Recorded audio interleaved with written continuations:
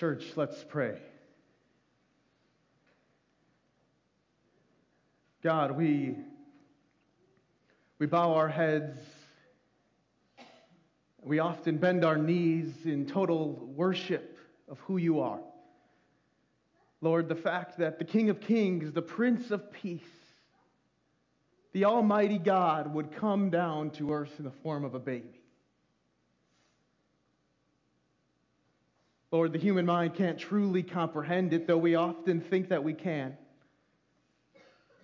It's truly the picture of goodness, of grace, of mercy, not just because of the baby, but because of what he did.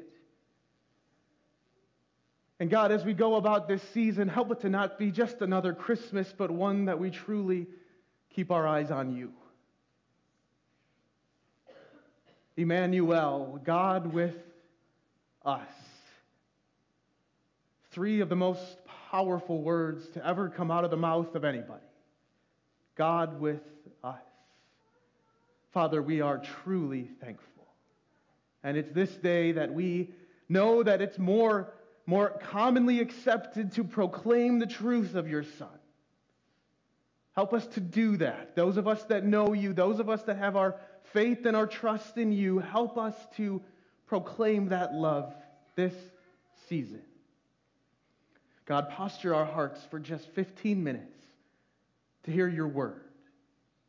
Lord, use me. Allow me to become less so that you can become more. It's in your Son, Jesus' name, that we pray. Amen.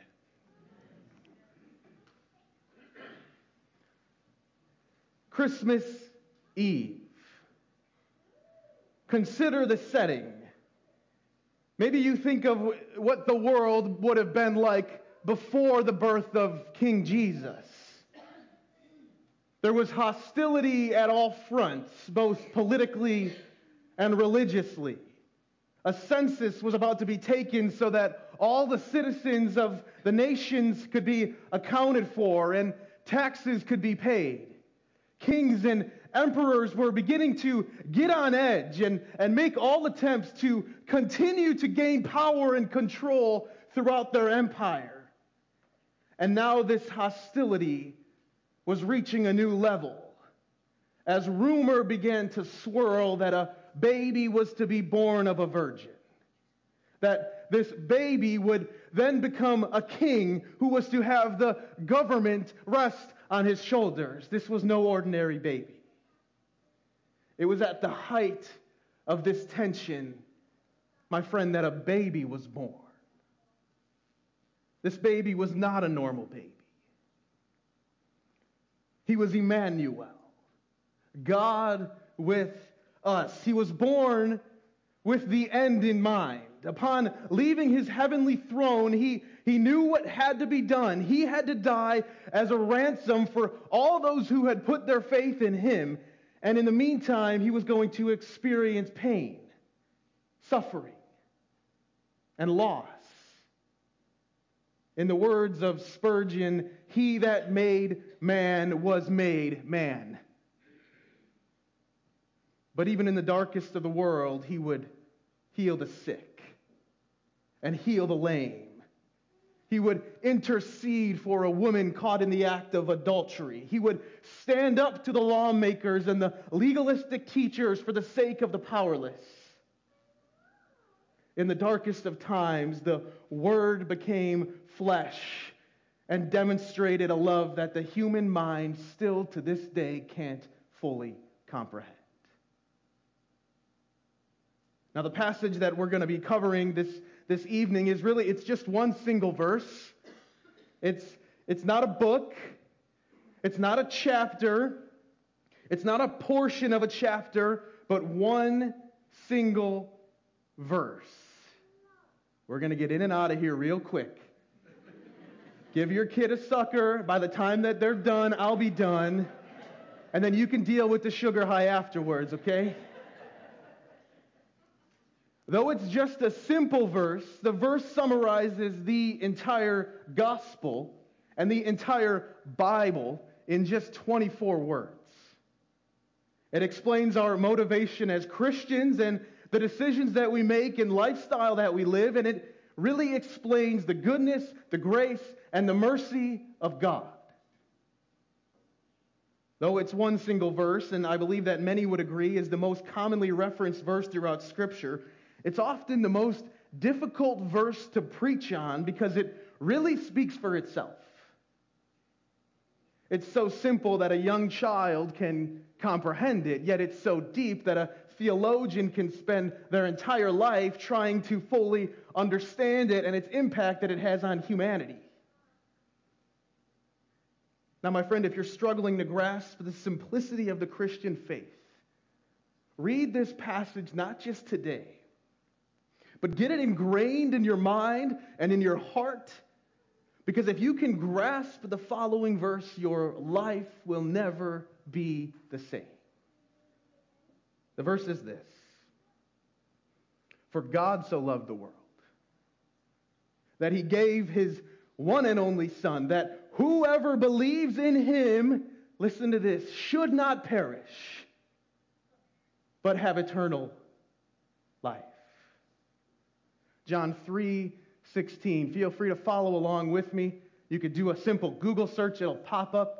You could grab the Bible in front of you, turn to the Gospel of John, chapter 3, verse 16. You could use the app on your phone. This verse is all over the place. John 3:16. We're going to take it in bite-sized pieces. "For God so loved the world." Our first point for this morning: God's love is unconditional. God's love is unconditional. You know, when John wrote here that God loved the world, he didn't write that he loved all that the world does. You see, there's a huge difference. Christians can so easily get this text misconstrued, and they can use it to justify sin. You know, there are many different verses throughout Scripture that even declare that the Christians should not love anything in the world. But what is being made clear here is that God loves all the people in the world despite their opposition to him. All of them. He loves all of them. God so loved the world. He's saying that because of the true gospel, his love comes with no strings attached, no more sacrifices to be made, and no works to be done. For God so loved the world. But I need you to hear this. All eyes. Unconditional love does not mean all-inclusive love or all-affirming love. There's a huge difference between unconditional and all-inclusive or all-affirming. It's dangerous when you confuse all-affirming with unconditional, because all-affirming says that you can do and be whoever you want. And God will give you a thumbs up. Having this misunderstanding is detrimental to the faith. We're seeing this in our world today. And because there are kids here, I'm not going to get into the exact reasons as to why we're seeing it in our world.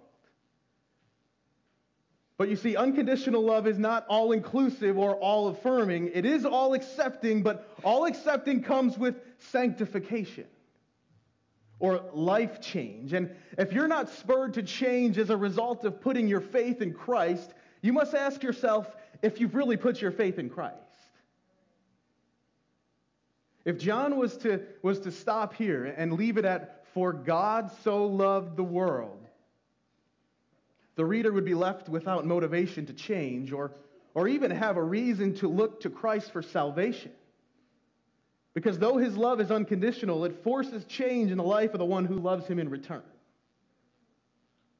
I've heard it said like this: God doesn't need anybody, he wants everybody. You see, God's love is unconditional to those who want to receive it. But he is so good, he's so loving, so merciful, that he leaves us with a choice. We get to decide. You get to decide. There are so many that are here today that have not been to church in a very long time, maybe ever. Or you've been in churches that you've been taught some legalistic lifestyle that you have to earn your way to heaven. You have to do good deeds. You have to pray in a certain way or put on a certain act on Sundays. But the Apostle Paul wrote this. He said, it's not by works that you have been saved, but by the grace of God. And this grace can't be earned, it is not deserved, and it can't be paid for because it has already been bought by Jesus Christ, who so loved the world so much that he left his heavenly throne to die the gruesome death on a cross, bearing the weight of all of our sins, past, present, and future. Are you with me tonight? Yes. But it doesn't end there. Just 3 days after his death, he fulfilled his promise, and he rose up from that grave, walked out of the tomb, and conquered humanity's greatest enemy, all to prove that by faith in him, my friend, you too can have eternal life.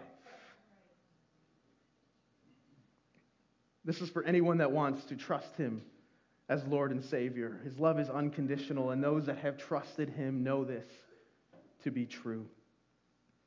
Let's keep reading. That he gave his only son. That he gave his only son. Point number 2, God's love is sacrificial.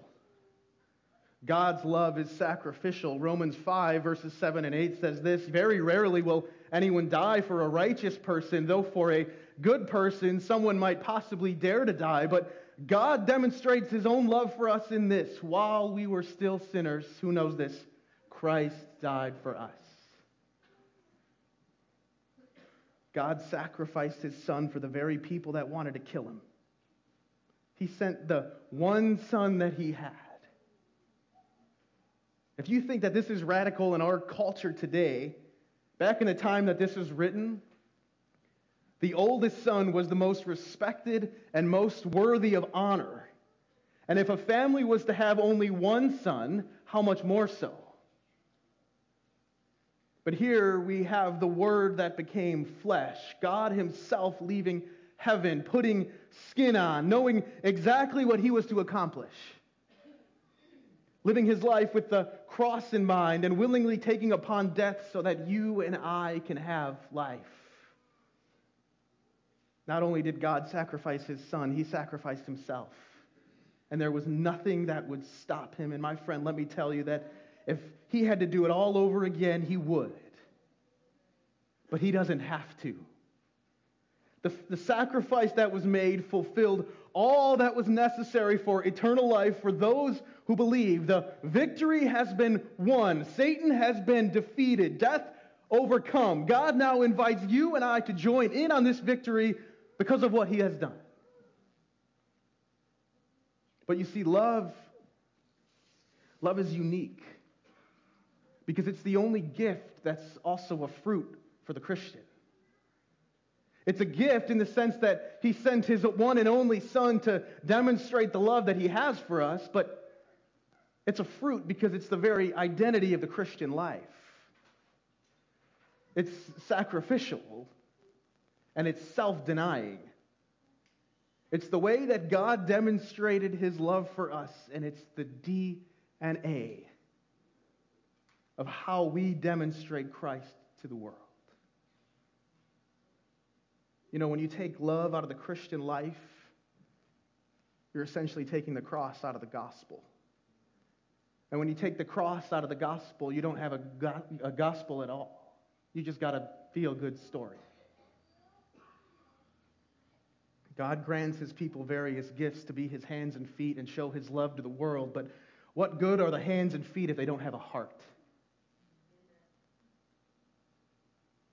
My friend, God's love is sacrificial.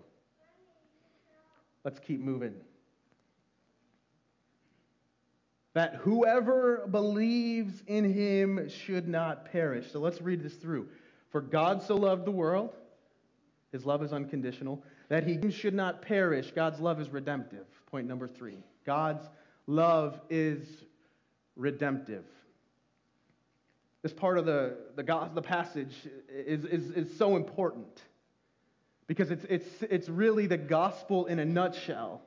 Whoever believes in him should not perish. This isn't a belief of the sort that it sounds good, or yeah, I agree with that. I hear what you're saying. That's not what he's talking about. It's a belief that truly applies to every area of your life. A belief that overtakes your own opinions and your thoughts and places them on whatever it is that would please God. It's one that's never perfect, but always striving to become more like Christ. You see, simply believing is not enough. James says it like this: you believe? Good. Even the demons believe, and they shudder. This belief is an all-in dedication and devotion to following Jesus. It's truly denying yourself. It's aligning your heart and your mind with God's word and crying out, "Not my will, but yours be done." You'll notice the change happening in your life. Once you truly put your faith in Him, you notice you go from darkness to light, from selfishness to selflessness, from pride to humility, from decisions that are focused on you to decisions that are focused on glorifying God. Because when you come to this point, that you are truly living your life for Christ, you realize that the truth that you will not perish alone is worthy of praising God.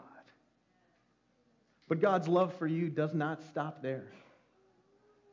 It goes on to eternity, where you can rest knowing that your soul is in the palm of the hand of the one who created you.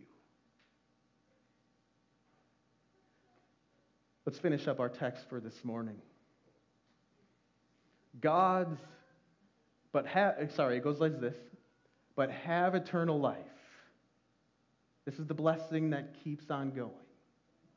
But have eternal life. Point number 4, God's love is eternal. God's love is eternal. For God so loved the world that He gave His only Son, that whoever believes in Him should not perish, but have eternal life. This love that Christ has for you existed long before you were formed, long before you were born, and it will last forever.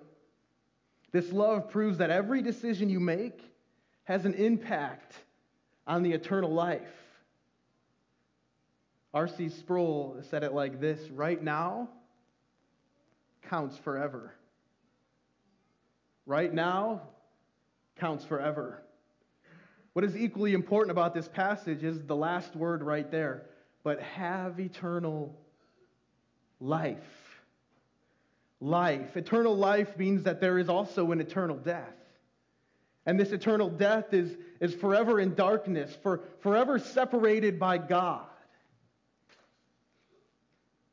But eternal life, my friend, this is the best that it gets.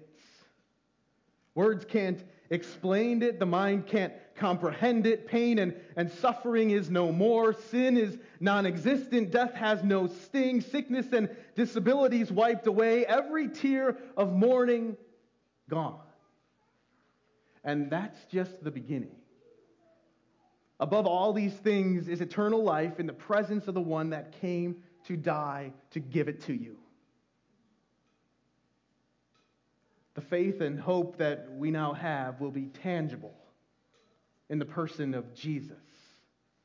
We'll be able to sit at His feet, to see the scars in His hands, to hear of His goodness and to see it, and to fall at His feet and praise Him for who He is. And it is then that He will look at you. If you have truly given your life to Him, and He will look you in the eyes and say, "Well done, my good and faithful servant." You know, renowned preacher Alistair Begg had a beautiful illustration of the goodness and grace of God that still to this day turns theologians on their head. In Luke 23, it's a story of the thief on the cross. So many are familiar with it. And as you know, Jesus was crucified next to two others, and these two other men were getting crucified in the same manner that Jesus was. And one of these men said to him, "Jesus, remember me when you come into your kingdom. Remember me when you come into your kingdom. And Jesus said to this, truly I tell you, today you will be with me in paradise. He didn't say, you got to go and get baptized. He didn't say, go to seminary. He didn't say, read your Bible from cover to cover, come up with your theological standpoint on justification by faith, and we'll get you up there. He said, today you will be with me in paradise. Now, could you imagine him getting to heaven's gates after this conversation with our King Jesus from the cross, and he gets up there to heaven's gates, and the man says, why should I let you in? And the thief looks at him like with his arms up, and this man says, the guy that's the gatekeeper in heaven says, well, what is your theological perspective on justification by faith? You need to really know this stuff if I'm going to let you in. And the guy's like, I don't have any. He's like, well, what do you believe about God's word and how it's going to get you? This is all this stuff you have to know and do and perform and act and do all these things. The man's like, the only reason that I'm given access to heaven is because the man on the middle cross said that I could come. And my friend, he offers that same thing to you.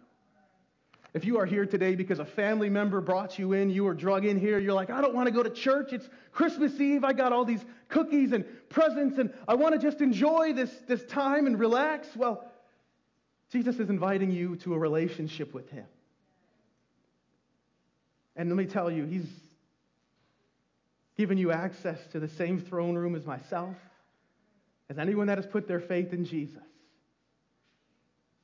My prayer is that you have heard the gospel today and that you make it your own. That if you have any questions, if there's anything that you want to know about what this relationship with Jesus looks like, please come to me after service. Come to one of our deacons here, one of our leaders, and we will be happy to point you in the right direction. As our band comes up here, let's pray.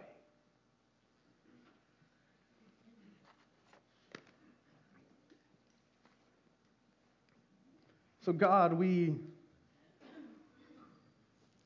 are so grateful for your gospel, for your good news.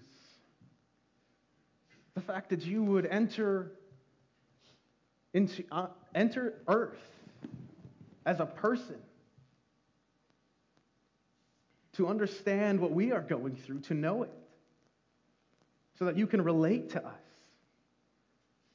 and that you would take on the cross, carrying the weight of our sins.